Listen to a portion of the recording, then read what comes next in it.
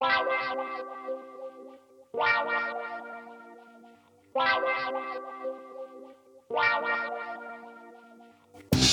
Adventure Jogger, a podcast about trail and ultra running. Meet fascinating runners from the front, middle, and back of the pack, sharing inspiring and funny stories about life and running. Running should be fun, and so should running podcasts.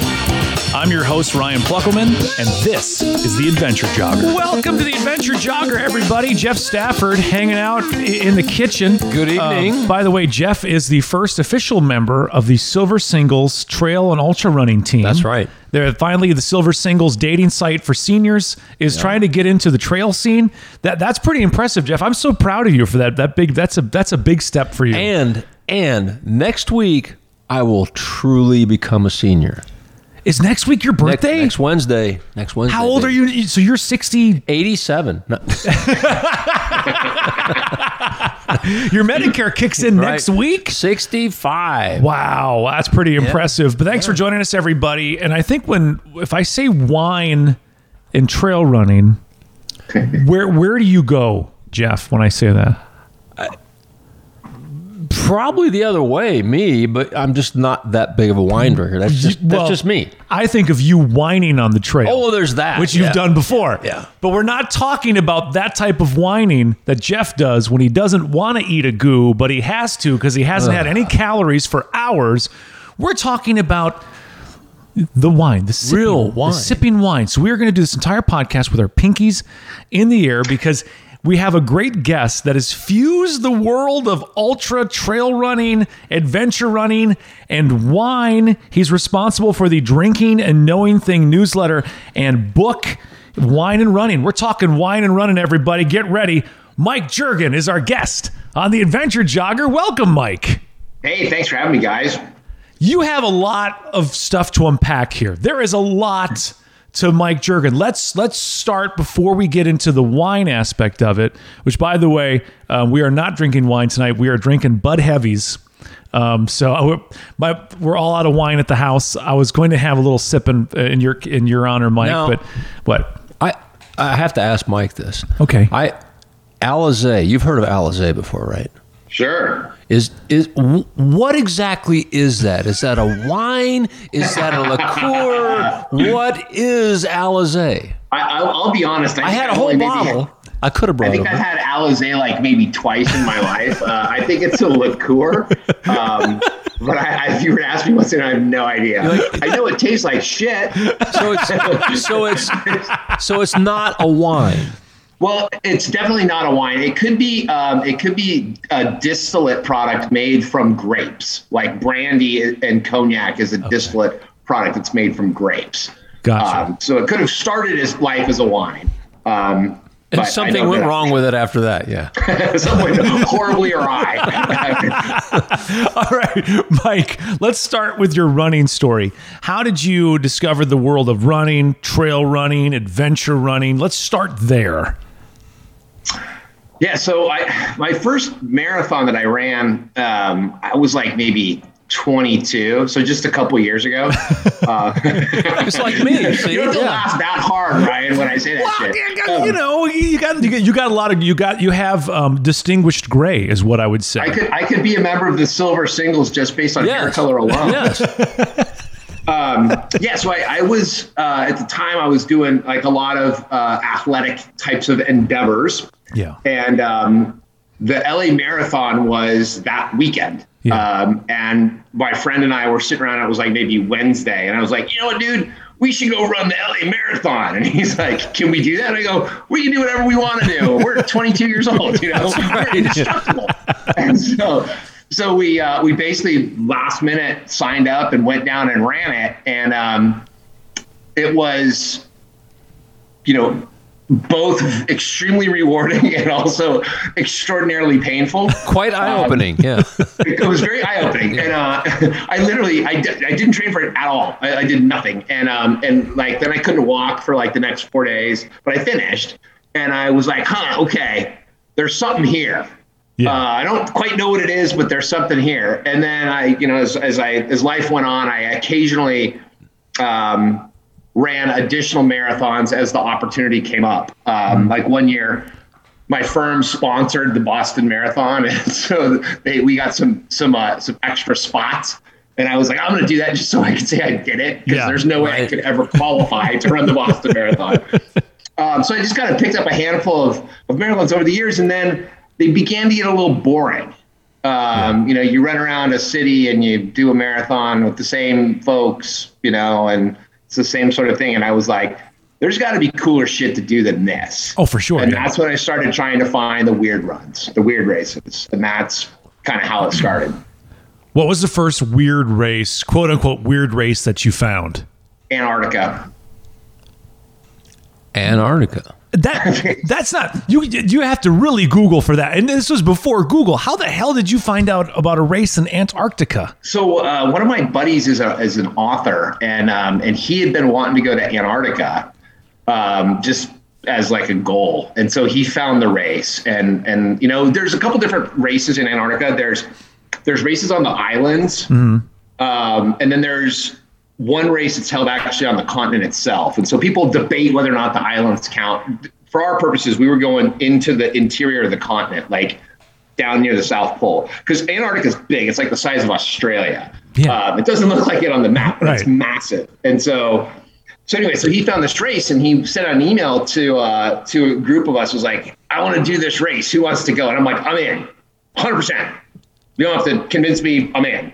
And then everybody backed out except me and two other guys. That's the way it usually goes, yeah.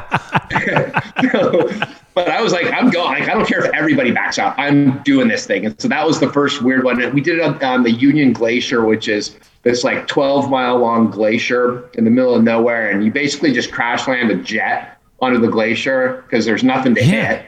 And you just kind of skid around for miles, and then you hop out and you run a marathon. Let's run 26 miles. So that creates a whole separate group of challenges here, because I'm sure that the local 4-H club does not have an aid station set up at mile 3. And then the local church group doesn't have an aid station set up 3 miles later. You are pretty much running on your own in one of the coldest places on planet Earth. Yep, and it was when the year I ran it, it was about -30 with about 50-mile-an-hour winds, and it was it started snowing and you couldn't see anything. And there was one period of time where it was about 90 minutes where I got lost because I couldn't find the trail or the little, I say trail, not even a trail, like this little place where we're supposed to run, and I thought there was a reasonable chance I was going to die. And like very reason. At one point I pulled my balaclava off and I just started screaming at the universe, like, I'm not going out like this. And like my whole body was shutting down, and I'm like, I'm not, do or die. Like literally do or die. Like, you hit the do or die moment in a marathon. Yeah. But there's always the safety net that you're like, I'll just quit. The safety guys will be along the way. Like, no, this was like, even if I could push the alert button for the black helicopters to come in, it's 2 days before they get there. It was do or die, literally. And I did. Wow. It was pretty gnarly. Yeah. That's incredible. Actually, I use this analogy oftentimes, when you give like public speeches and they tell you to start with a joke or a story. This is an analogy I've used a couple times, but I'm a California boy. I'm not used to cold. So I had all the wrong gear and my goggles froze over and I couldn't see. And so my whole way I was running was there was this little trench in the ground that they had driven a snowmobile on that you could stay in the trench. And I was like, stay in the trench, but I couldn't see. So I would just run in one direction until I slammed into a snowbank and fell down. And then I would pick myself up and I'd like look around and find it. And then I would run another 50 yards or however long it took. And I literally like ran by braille to try to accomplish this. So you were you were literally bracketing the race, just kind of like pinging around. So I ran, it was only a marathon, but I ran an ultra. Right. I think I put in about 40 miles that day. Sure. God bless. I made it to, they have a couple of aid stations set up on the route, and I made it to one of them, and I told the girl that was manning, I go, I have to quit. I can't see. And this is really a problem. And she was like, she took her glasses off and she handed me her sunglasses and said, use mine. And I was like, I hate you right now. You took away my excuse for quitting. Damn you. So that was the first kind of really stupid one that I did. And then it just sort of cascaded from there. Now, you talked about, first off, the first marathon you did and how it turned into something that you was like last minute, like, oh, yeah, let's just go ahead and do this. Were you actually, were you training for these things at this point, or what was your fitness level like before you decided, why not? So the very first one that I ran, I did not train at all. I had not run, I don't think, other than like in high school when they make you do like the mile run kind of thing. Yeah. I maybe had run like a 10K, I think, actually. But my fitness level was pretty high. Yeah. I was doing a lot of other kind of gnarly stuff, a lot of rock climbing, a lot of beach volleyball, a lot of cliff diving, and just motorcycle racing. And like, I was in pretty good shape, and I was working out, 6-7 days a week, just not running, which is what convinced me I could do it. I'm like, it's just another thing. Let's go do it. Turns out it's not. It's not just another thing. It's funny when Michael was describing all the things he was doing.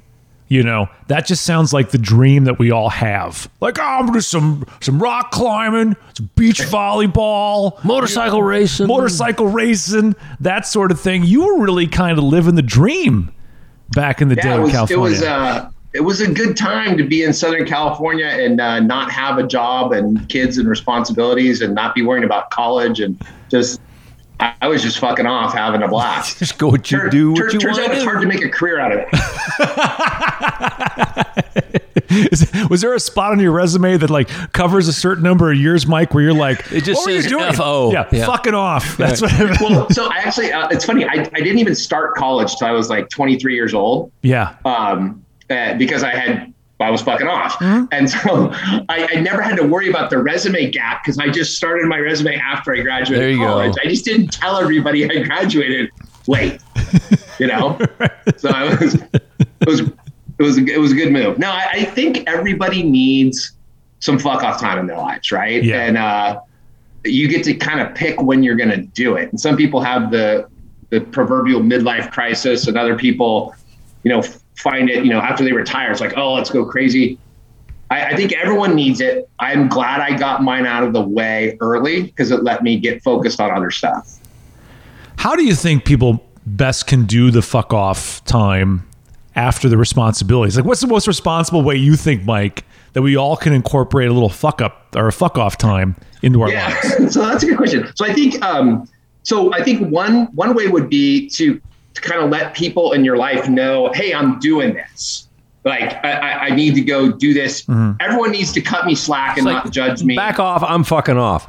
Exactly. Yeah. Exactly. Whatever that means to you, right? Whether it's going out and banging everybody that you want to bang, or drinking heavily, or Jeff's ears just perked up the first one. But so I think you kind of, if you're sort of upfront about, hey, it's my time. It's kind of my time to get a little wild, and I want some help with it. I think that's probably the critical component in my mind at later dates. I also think if you're smart, you can do it in a way that maybe is a little safer than the dumb stuff I was doing. And I think the kid thing exacerbates it considerably. I don't know that it's a great thing to do when your kids are 5, but right. If your kids are past the point where they're able to kind of, if something did go upside down, right. they could still survive. Yeah. And I would say I'm kind of doing that again now with all the stuff that I've got going on. My kids aged out and they're all doing their own thing, and it's now I have a lot more capacity to travel the world and get involved in all kinds of stupid shit. Yeah. So the running thing, you do all these crazy runs, and they get progressively more insane as you continue to kind of explore the world, and then at some point you discover wine. Yeah. So it turns out the fuck off period and partying go hand in hand. They kind of do go together. Yeah. How do they say? Really good bedfellows. They pair well. Yes.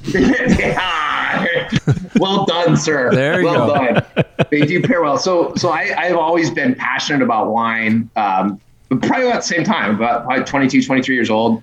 I never drank wine, and my dad had been to Italy, and he had brought home this old bottle of wine that someone had given him as a gift. And he said, "Hey, Mike, I got this wine, and it's old, and old wine is good. You want to drink it?" I'm like, "No." No. And he goes, "Come on." So I'm like, all right. And we decided we were going to smoke cigars with it. So we went in the garage and we poured the wine in this red Solo cup. And it was a 1975 Gattinara. I remember it vividly. Yeah. And I remember putting my nose in the cup and then tasting it and going, oh, shit. That's why people care about this stuff. And so that kind of led me on a just continual journey of exploration. And then, I started getting more serious about it. Now I'm on deck to become the 59th American to qualify as a master of wine. Like, how do you, okay, so what is a master's? 59 Americans or 58 before you could be the 59th American to be a master of wine. What does it take to be a master of wine? An enormous amount of douchery. Oh, all right. There we go. You basically, so there's an institute of masters of wine. It's based in London, and there's about 420 in the world. Actually, there are 2 more got made this year. They just announced it like 2 days ago. Yeah.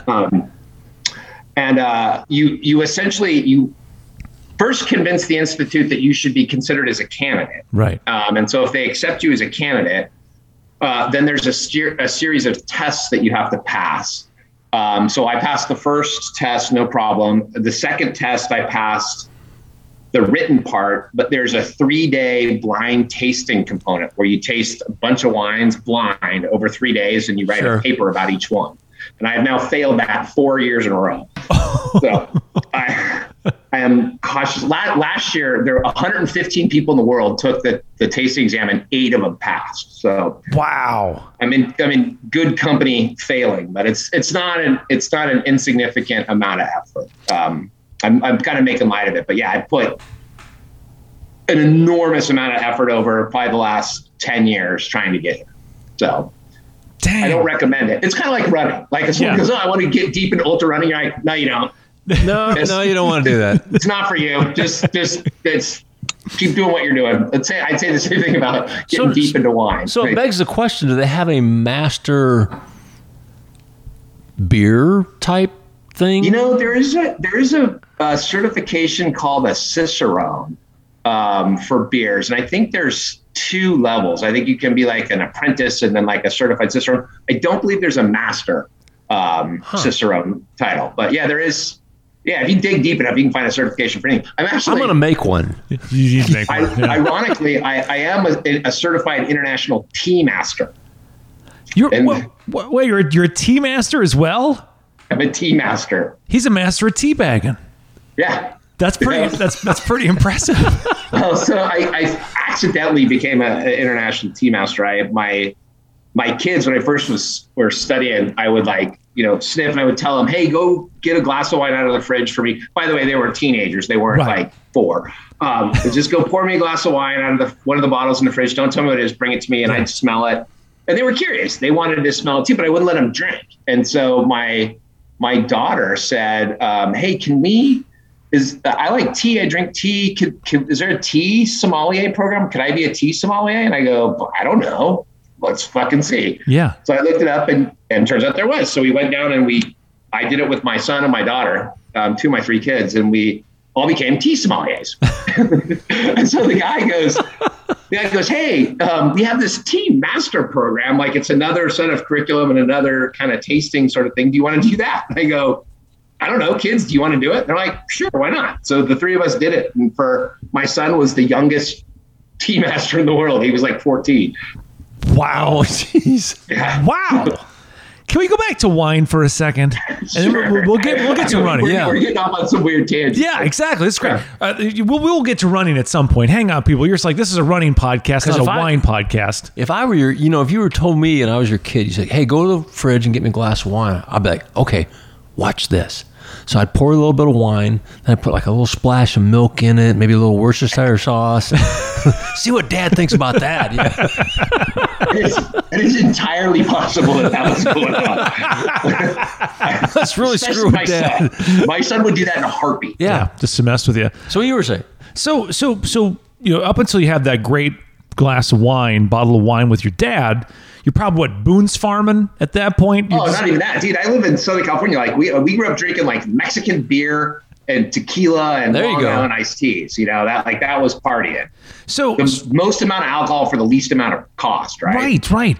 So Mike Juergen, at that point, if someone were to come to him and say, "Oh, this has hints of apricots and an oaky finish," you'd be like, "Shut the fuck up! This tastes my friends and I would have beat his ass."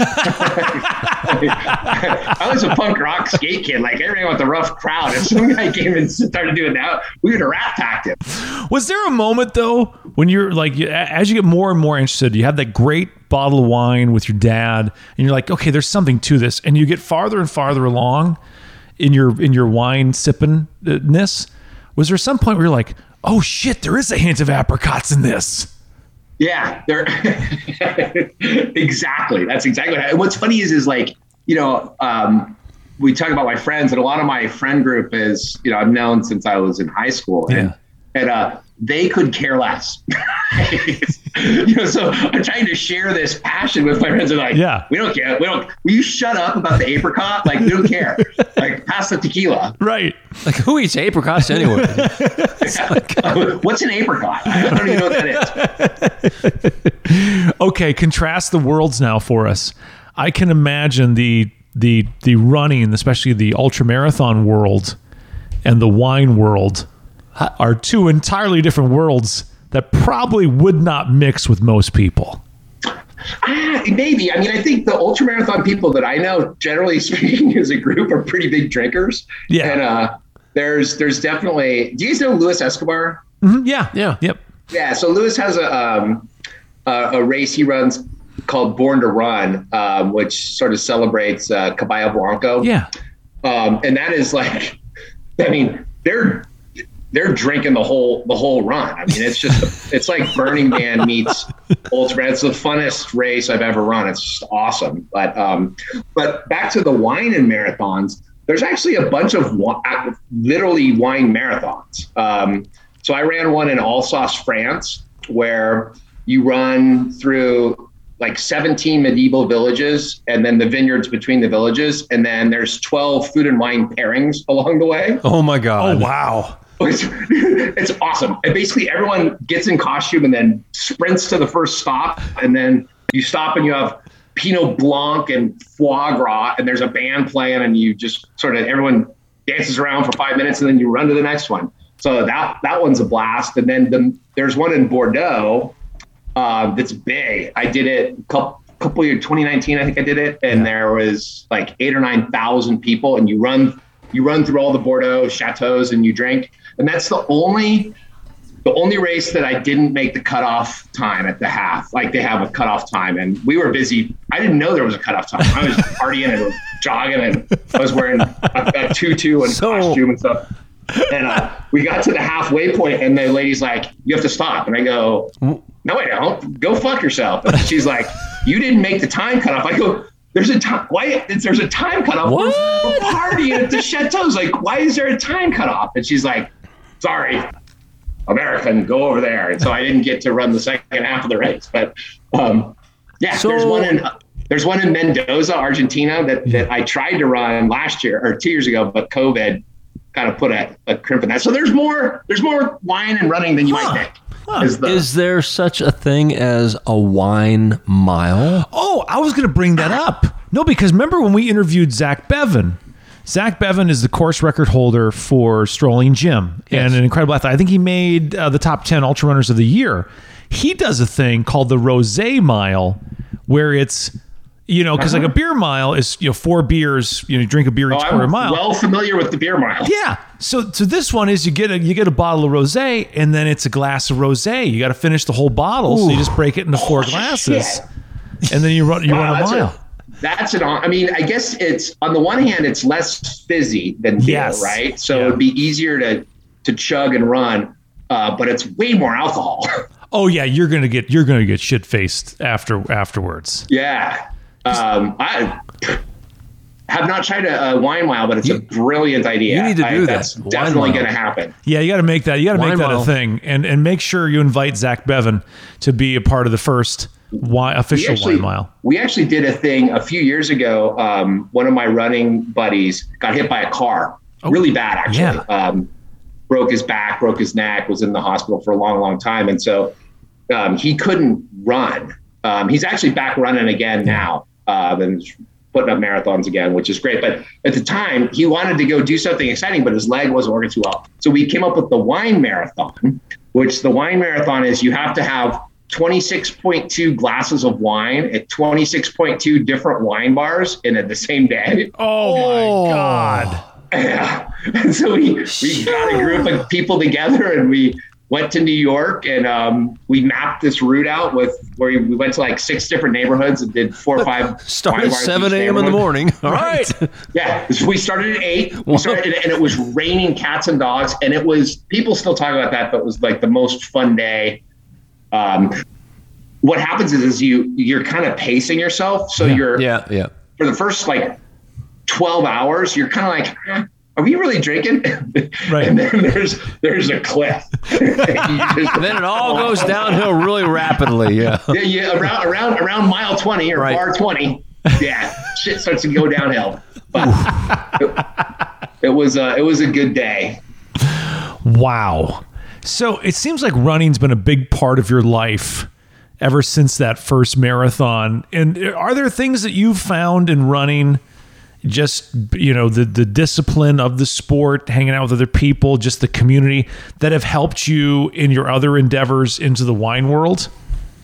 Well, so probably the biggest thing is when I went with, I went to the Himalayas to run a marathon in the Himalayas just because I thought that would be bitchin'. Yeah. And while I was there, started the wine industry in the Kingdom of Bhutan.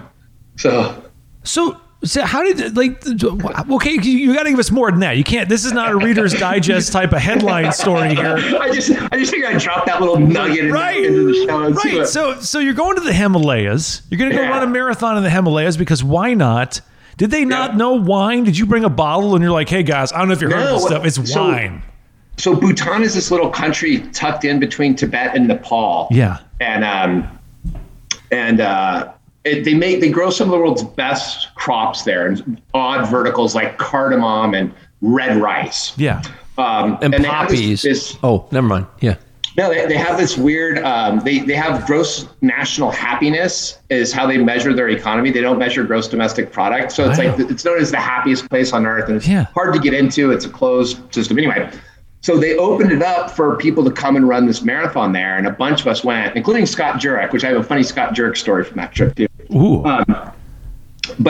So we're over there and I'm looking at all these crops and I just assume that there's wineries. I just assume it because everybody makes wine. So I kept asking everybody like, hey, where's the wineries? I want to visit them. And everyone's like, what are you talking about? And so we ended up having dinner with a bunch of government people that wanted to meet the crazy foreigners that came to the run a marathon in the Himalayas. Yeah. And I end up at this table with these senior guys and I go, hey, where's your wineries? I want to visit them. And they go, we don't have any. And so I get like incensed. I'm like, you guys are totally screwing up. Like this is, how could you not have wineries? This is how dare you? Spot. Yeah. How dare you? Yeah, literally. How dare you? And that just led to more and more conversations. And I kept telling them like, you need to do this. You need to do this. And finally the country's like, yeah, we want to do this. And I go, you should totally do it. And they said, will you partner with us and do it with us? And I was like, are you kidding? Of course I will partner with you to do this. This is amazing. So I have 8 vineyards in the Kingdom of Bhutan. We're trying to scale it to about 2,000 acres right now. We'll make our first wine this year. Oh my goodness. They're making a documentary about it. Wow. So yeah, wine's taken me places and wine and running have taken me places I never thought I would go. Okay, you got to give us a Scott Jurek story before we go any further. Yeah. It was at that exact same dinner that I was talking about. So I was sitting next to Scott and Jenny. Yeah. And they had just had their first daughter, Ava, I think is her name. Yeah. And so Jenny's like holding Ava on on her lap, and Scott's sitting kind of where next to me, and he goes to the bathroom. And so I'm sitting there, and you guys can't tell by looking at me. I'm a stocky dude. Yeah, I don't look like a marathon guy. Yeah. And this Bhutanese official comes over from one of the other tables and like starts effusively shaking my hand, like, "Oh my God, this is such an honor for us to have you in our country running." And I'm like, "Yeah, I know. It's really great." and I look and I see Jenny's cracking up, and I go, "Oh, holy shit. They think I'm Scott." Hey, roll with it. I immediately am like owning it. I'm like, absolutely. Do you need his autographs and stuff? You want to get a selfie with me? Oh, God. So the dude does this for like 2 minutes, and then he leaves just as Scott comes back, and we are dying laughing. And he's like, what's going on? Did I miss something? Like, they think Mike is you. That's great. Right now, there's some guy in Bhutan that thinks like, Scott Jurek invented the wine industry here. I don't know if you guys are aware of that. I hope he's got a selfie of me on his wall, like the time I met Scott. That's me. Scott Jurek right there. He's the wine guy. He started the whole wine industry here. Yeah, that's fascinating that they didn't have any wine or any vineyards there. I know. I think it was because if you think about the way the wine spread around the world, it was the Roman army would bring it with them and they marched because they needed to purify the water. Marco Polo brought it to a lot of places on the Silk Road, and a lot of places it just grew naturally. Well, Bhutan was isolated because it's in the fucking Himalayas. Right. So nobody ever went there, and they didn't have any indigenous varietals, so they just never made wine. They actually make a ton of rice wine there. So they're big drinkers. They love drinking, but they just didn't have grapes. So we're fixing that. What type of grapes do you send to a place that's never grown grapes before? You hit the problem on the head, my friend. We're figuring that out. I have 13 different grapes, 5 white and 8 red, growing at different altitudes, anywhere from 2,000 feet up to about 9,000 feet. And we're trying to see which ones thrive, with the idea of we take the ones that thrive, double down on those, and then get rid of the ones that aren't thriving. And what I anticipate is probably what we'll end up with is some understanding of the microclimates that says, down here, Cabernet grows really, really well. Up here, Riesling goes really, really well. And I don't need them all to work. I actually think a bunch of them will not work. I need like 2 or 3 to work. Yeah. Did you do like soil samples at each location and test them and all that kind of stuff? Yeah, we did a ton of analysis. With what we could, but like you don't have weather data. Bhutan doesn't have weather stations. So it's like, how much rainfall? And you talk to the locals, they're like, I don't know. It rains a little bit here and it rains a lot over there. And you're like, okay. And then you look at the soil and, the tectonic forces that form the Himalayas created like this radical soil diversity. So you have granite soils and clay soils and big like veins of iron, and you have alluvial runoff from the rivers carrying shit down from the glaciers and spreading it all over. So it's even the soil, like you walk 10 feet in any direction, you get 5 different soil types. So at the end of the day, we're like, just grip it and rip it. Let's see what happens. Wow. That's what we did. And what's interesting too is there's a lot more to it than just planting some vines. Like you're like, I'm gonna put some vines in my suitcase. I'm gonna head over to Bhutan and I'm just gonna go ahead and put some in, because there's an invasive species. Those vines don't grow naturally there. They have no natural predators. I mean, you've seen it before. They look at the American South, where they brought kudzu from Korea. And they're like, oh, this will be great. And there's places they can't get rid of. They burn it and it still comes back. How much is that into the game of making sure that you're not bringing an invasive species into an area that never could handle that? Yeah, you mean the risk of Mike Juergens fucking up the happiest country on the planet? Yes, I didn't want to put it that way, but I just wanted to, since you did, go for it. I spent a lot of time thinking about that. I do not want to be that guy, but we went into this really great partnership with the country. The country really wants this to be successful because they're built around agriculture, and so they're looking for higher value agriculture crops. And what's bottom line, sells for a lot more than a bag of rice. Yeah. They also want to showcase kind of the beauty and uniqueness of Bhutan, and wine expresses a sense of place if it's done right. and it's brand Bhutan. They want people in London, sitting in a steak place and paying 300 euros for a brilliant bottle of Bhutanese Cabernet that says Bhutan on the front. And so it aligns with a lot of their values. Mm-hmm. And so we went into a very symbiotic partnership with the government. And so I got the Ministry of Agriculture and Forest working with me like hand in glove to try to make sure that doesn't happen. And we were extremely careful about what we brought in and how phytosanitary it was. And we quarantined it. And then our first vineyards, we actually quarantined the entire vineyards to make sure. And, now that we're, the vines are in their 5th year. We're at the point where the handcuffs are off and it's like, okay, we're okay with this. Now let's scale. Let's see how fast we can scale. See, you should have went for a known quantity cash crop like weed. That stuff grows anywhere. It's just great. I mean, no problem. Also aligns with the happiest place. Right. See, there you go. When the book Michael Juergens and How He Fucked Up the Happiest Place on Earth comes out, we're not going to talk about it on the podcast. We're going to be like, no, we're not going to mention it even as a thing. We know that guy, yeah. I swear to God, like it is, I laugh about it, but it is an enormous like emotional burden that I carry around. It's like, I've been entrusted with this. Don't fuck it up. Yeah. And it's like, I worry about it. Like I don't get a lot of anxiety, but I spend a lot of time thinking about how to not fuck it up. Well, here's the great thing. If you do fuck it up, you can just be like, hey, remember me, Scott Jurek?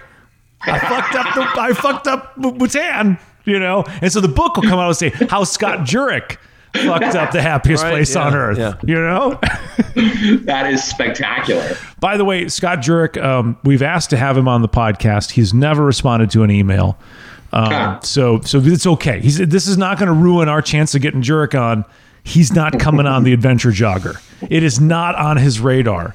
Although I do have a great story that Carl Meltzer shared with me, that the reason why Scott could have gone a little faster on the Appalachian Trail when he was trying to set the speed record, in which he did. He could have gone faster, but he was having such a hard time finding food that met his dietary requirements because he's like this crazy vegan. He was shitting all over the trail. Like he had to stop all the time and just blowing. Like there's Scott's innards are all over the Appalachian Trail. So that's the truth, right? So if he would just have eaten the occasional, gluten pizza, he would have been fine. He'd have been fine, but the speed record have would a slice. Would be no problem whatsoever. That's a lot of stuff that you've done in a very short amount of time. Wow, like so many people wouldn't even think to do these things. Like, what is it, Mike, that motivates you, that fuels your desire to just to live life to the fullest? Let's do crazy. Yeah. I think, I spent a lot of time going up the ladder in corporate America, and, chasing stuff. Yeah. And I kind of realized eventually that didn't make me happy.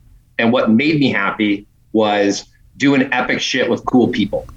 And so I literally, probably about, 12 or 15 years ago, I said, you know what?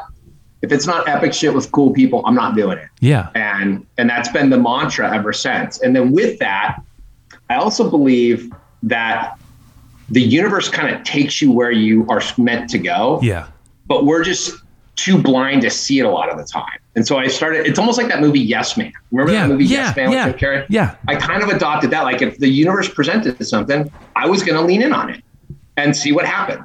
And sometimes it worked out awesome, and sometimes it didn't work out at all. But I got to do all this stuff, and that's kind of like why I went to Bhutan in the first place. Hey, marathon in the Himalayas, let's do it. Yeah. Hey, you guys should have a wine industry here. All right, I'll build it. Yeah, why not? Like, so I, that those two kind of concepts of doing epic shit with cool people and leaning in when the universe puts something in front of you, even if it's weird or scary or whatever. I've gotten to do some cool shit. That's really interesting, Mike, because I think there is a safety net in security that so many people are afraid to pull out from under them. And society does create and reinforce that safety net. You get that corporate job and you get those things and you think that, okay, I've got everything beneath me. I don't have to live too far outside of my comfort zone. I can just kind of live in this safe space. You at some point ripped the safety net out from under you. That could not have been very easy to do. I had help from the California family court system, which I went through. I was married for 11 years, and then I spent 13 years trying to get divorced in the state of California, and spent millions of dollars in attorney's fees and went through just hell trying to, retain the rights to my children and everything else. And that was really where I kind of went back and had to do a lot of soul searching about like what's important. And the money thing was not. It was this, this idea of living a full life, whatever that means to whoever. Yeah. And I said, I'm going to do that. What's ironic is that my level of success in every aspect of my life went way, way up after I adopted that kind of philosophy. Really? In every way. Yeah. And I think there's another piece to this too, that you talk about people not willing to pull the safety in. I think there's also this, we attribute judgment of good and bad to stuff. Yeah. And then that is like the worst possible thing that I think you could do. That I think that hinders you a lot. And a really good friend of mine, talked to her yesterday. Mm-hmm. She was a senior partner at a big firm and ended up not working out for her. And she left. Actually, she got promoted into a big role and then wasn't successful at it. And so she left. She ended up having to leave. So it was like this great promotion followed by this disastrous, severing and then not having a job and then trying to find something. And anyways, through a series of consequences, all of which could be like, oh, this is good or this is terrible. She started her first day as the CEO of a publicly traded company yesterday. Oh, wow. And so it's like, and she called me to say, I did my first day. It was so amazing. And I'm like, that's great. But all throughout it, she was attributing like, oh, this is the worst. Right. Oh, this is the best. Oh, this is the worst. And if she hadn't done any of that, if she had just lived it and accepted what the universe was bringing to her, she would have ended up in the same place, but she would have had a lot more fun doing it.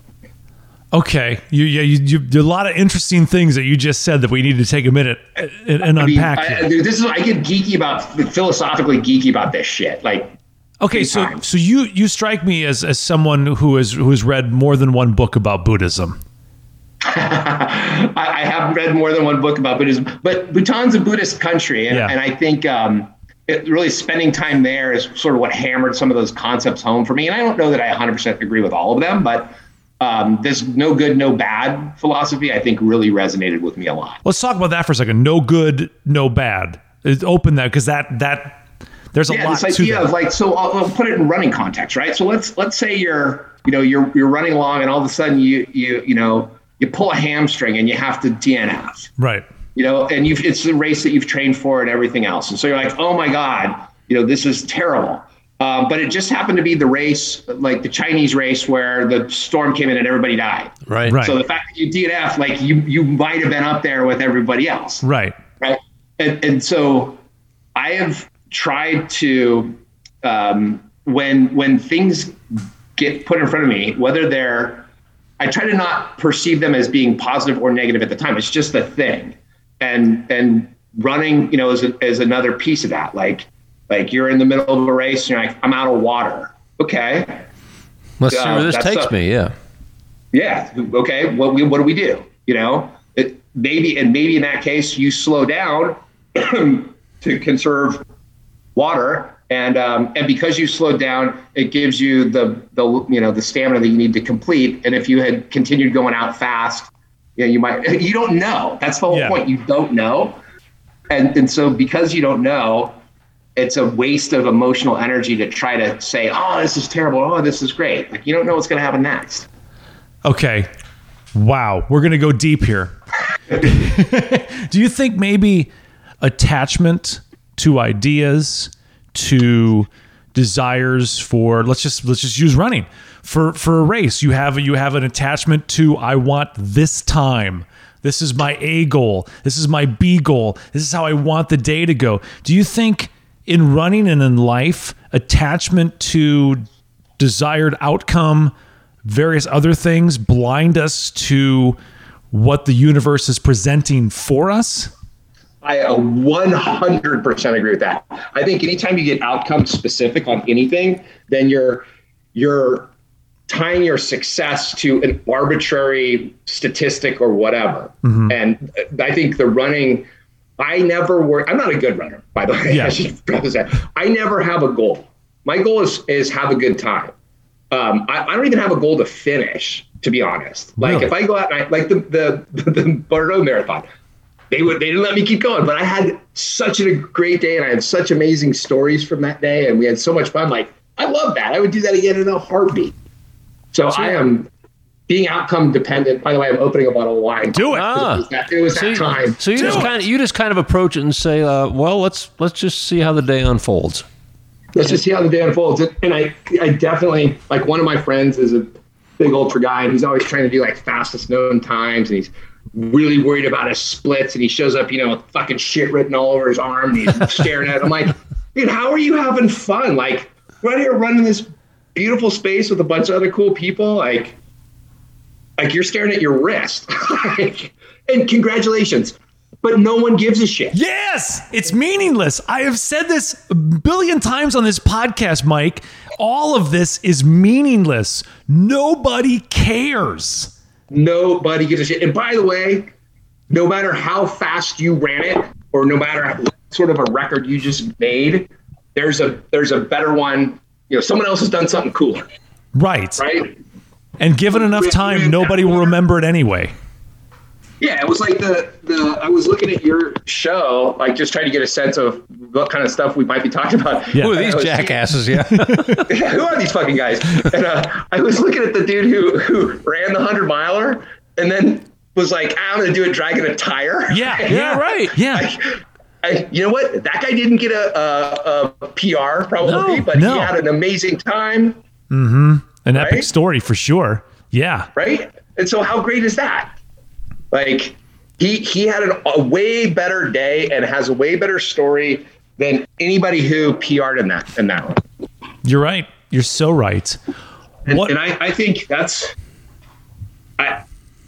need the Olympics and we need to figure out who's the best is at stuff. But when it comes to ultras, I think that should just be, we shouldn't even time it. Like just go out and have a day. Yeah. Do you wear a watch when you run? Sometimes, not always.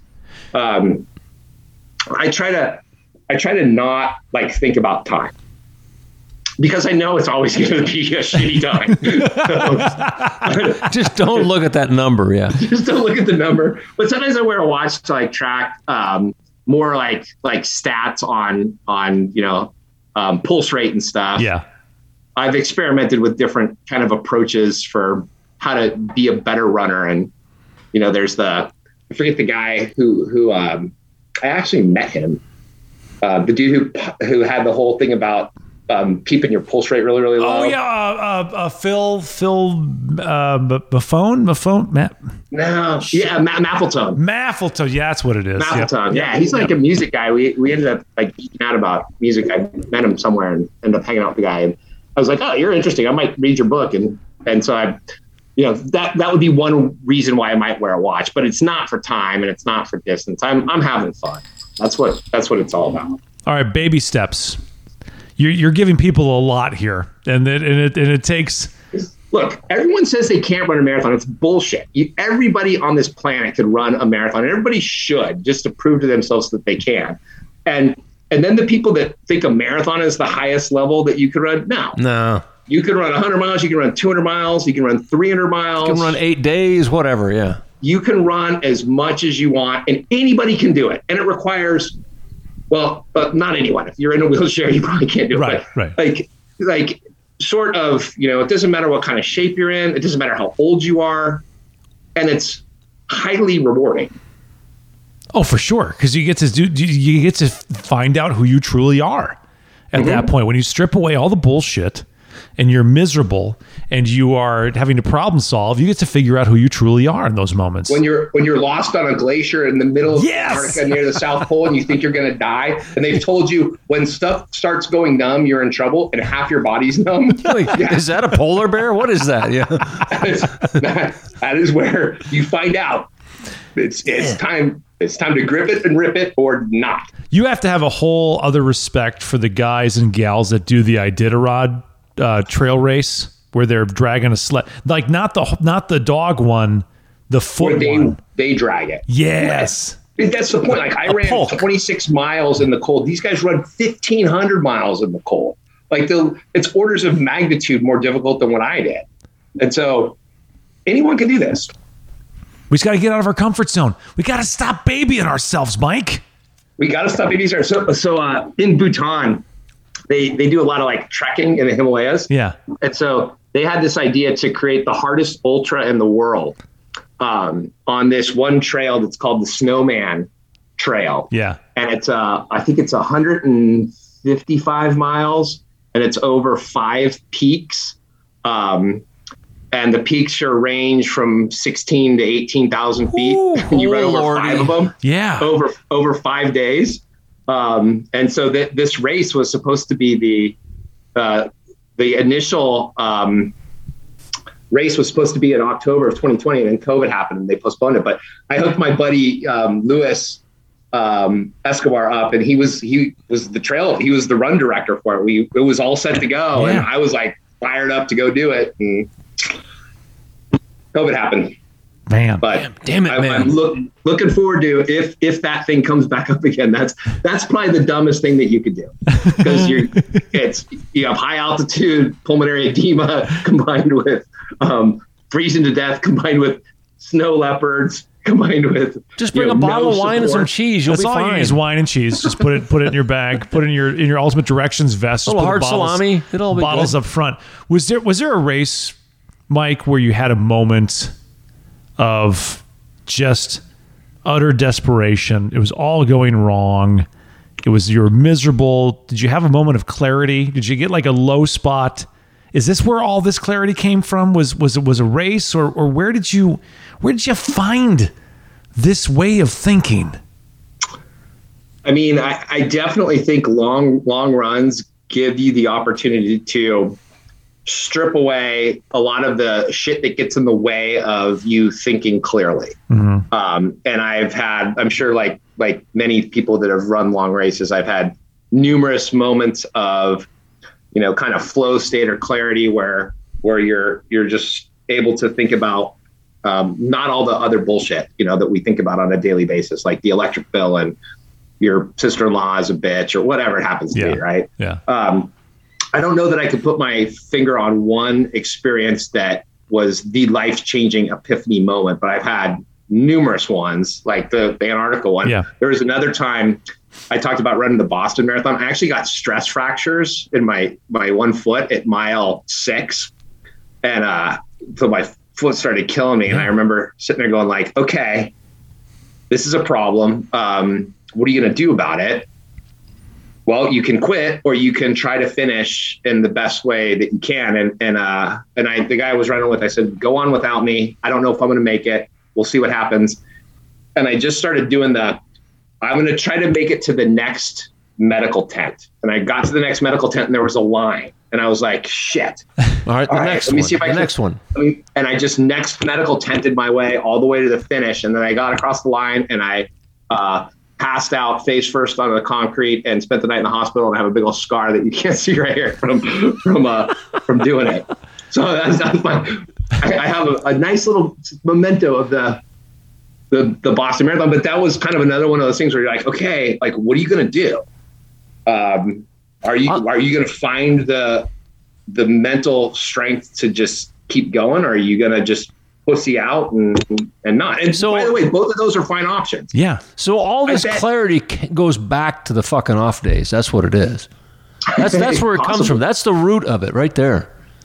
Yeah, I think, we all, the things that prevent us from living that kind of life in a lot of ways are worry. Mm-hmm. And worry is you're guessing about shit that might happen later that Right. you're going to then perceive as bad. So once you stop worrying about stuff that might happen later and trying to figure out whether or not it might be bad, it just gives you the freedom to do whatever the fuck you want.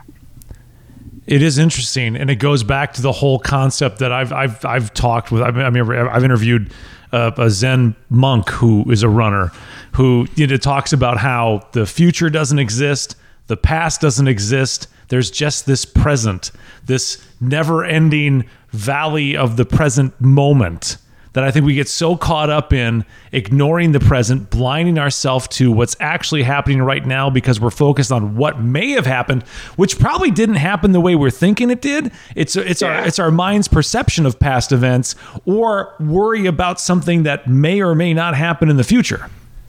Right.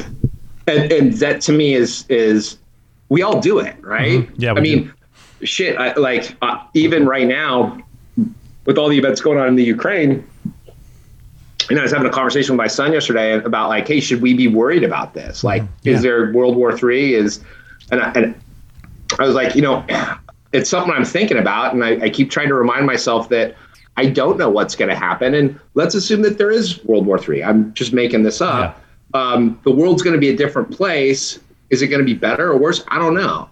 Like COVID, there's been a lot of really, I think, positive things without trying to attribute good or bad to it. But like, people have found way better ways of living and working remotely and spending more time with their families. And like, there's been some cool shit that's happened as a result of COVID. You're so right. And I remember thinking this when we were kind of about 6 months into the pandemic, boy, did that force people to slow down. When you had parents like, I got to get the kids to soccer and I got to get them here and I got to go here and I got to go here and I go here. When you had no place to go, it forced you to slow down and take really inventory of what's around you and what's important, because you no longer had the ability to drown yourself in constant stuff and constant events and constant doing this, where you had to kind of slow down and go like, okay, this is my life. I am home and I'm spending quality time with the kids at home. Right. And so you step back and you go, okay, global pandemic, is that a good thing or is that a bad thing? And it's neither. Right. It's just a thing. It's neither good nor bad. It's just a thing that is occurring and it has consequences, and those consequences, impact our lives, and we get to choose how we respond to that. And yes, people die. Yes. And I don't want to make light of that. And that's a terrible thing. Fortunately for me, I had COVID twice, by the way. Fortunately for me, nobody I know or work with had any of those kind of repercussions. But right. I'm assuming that, the folks who did would maybe have a slightly different lens on this than I do, which is okay. But I have a feeling, by the way, we could talk to Mike forever and ever and ever, and so many things to uncover. The newsletter is Drinking and Knowing Things. There's a book out as well, right? That's in stores right now to get the Drinking and Knowing Things book. Yeah, actually, book 2 just came out about 3 weeks ago. So okay. Yeah, if you're interested in learning about wine in a very non-douchery sort of way, you can sign up for my newsletter, which is drinkingandknowingthings.com. Just put your email address in and I'll send you a little blurb every week to read, or you can buy one or both of the books. I've actually written seven books on wine. Jesus. So you can. I wrote a bunch of wine novels about like the secret underground world of high stakes gambling on blind tasting competitions run by the Chinese mafia. This is the kind of weird shit I do when I'm like, hey, the universe. Oh, let's go do this thing. But yeah, if you go to drinkingandknowingthings.com, you can sign up for the newsletter. There's links to all my books. If you want to know what's going on with Bhutan Wine, bhutanwine.com or at Bhutan Wine.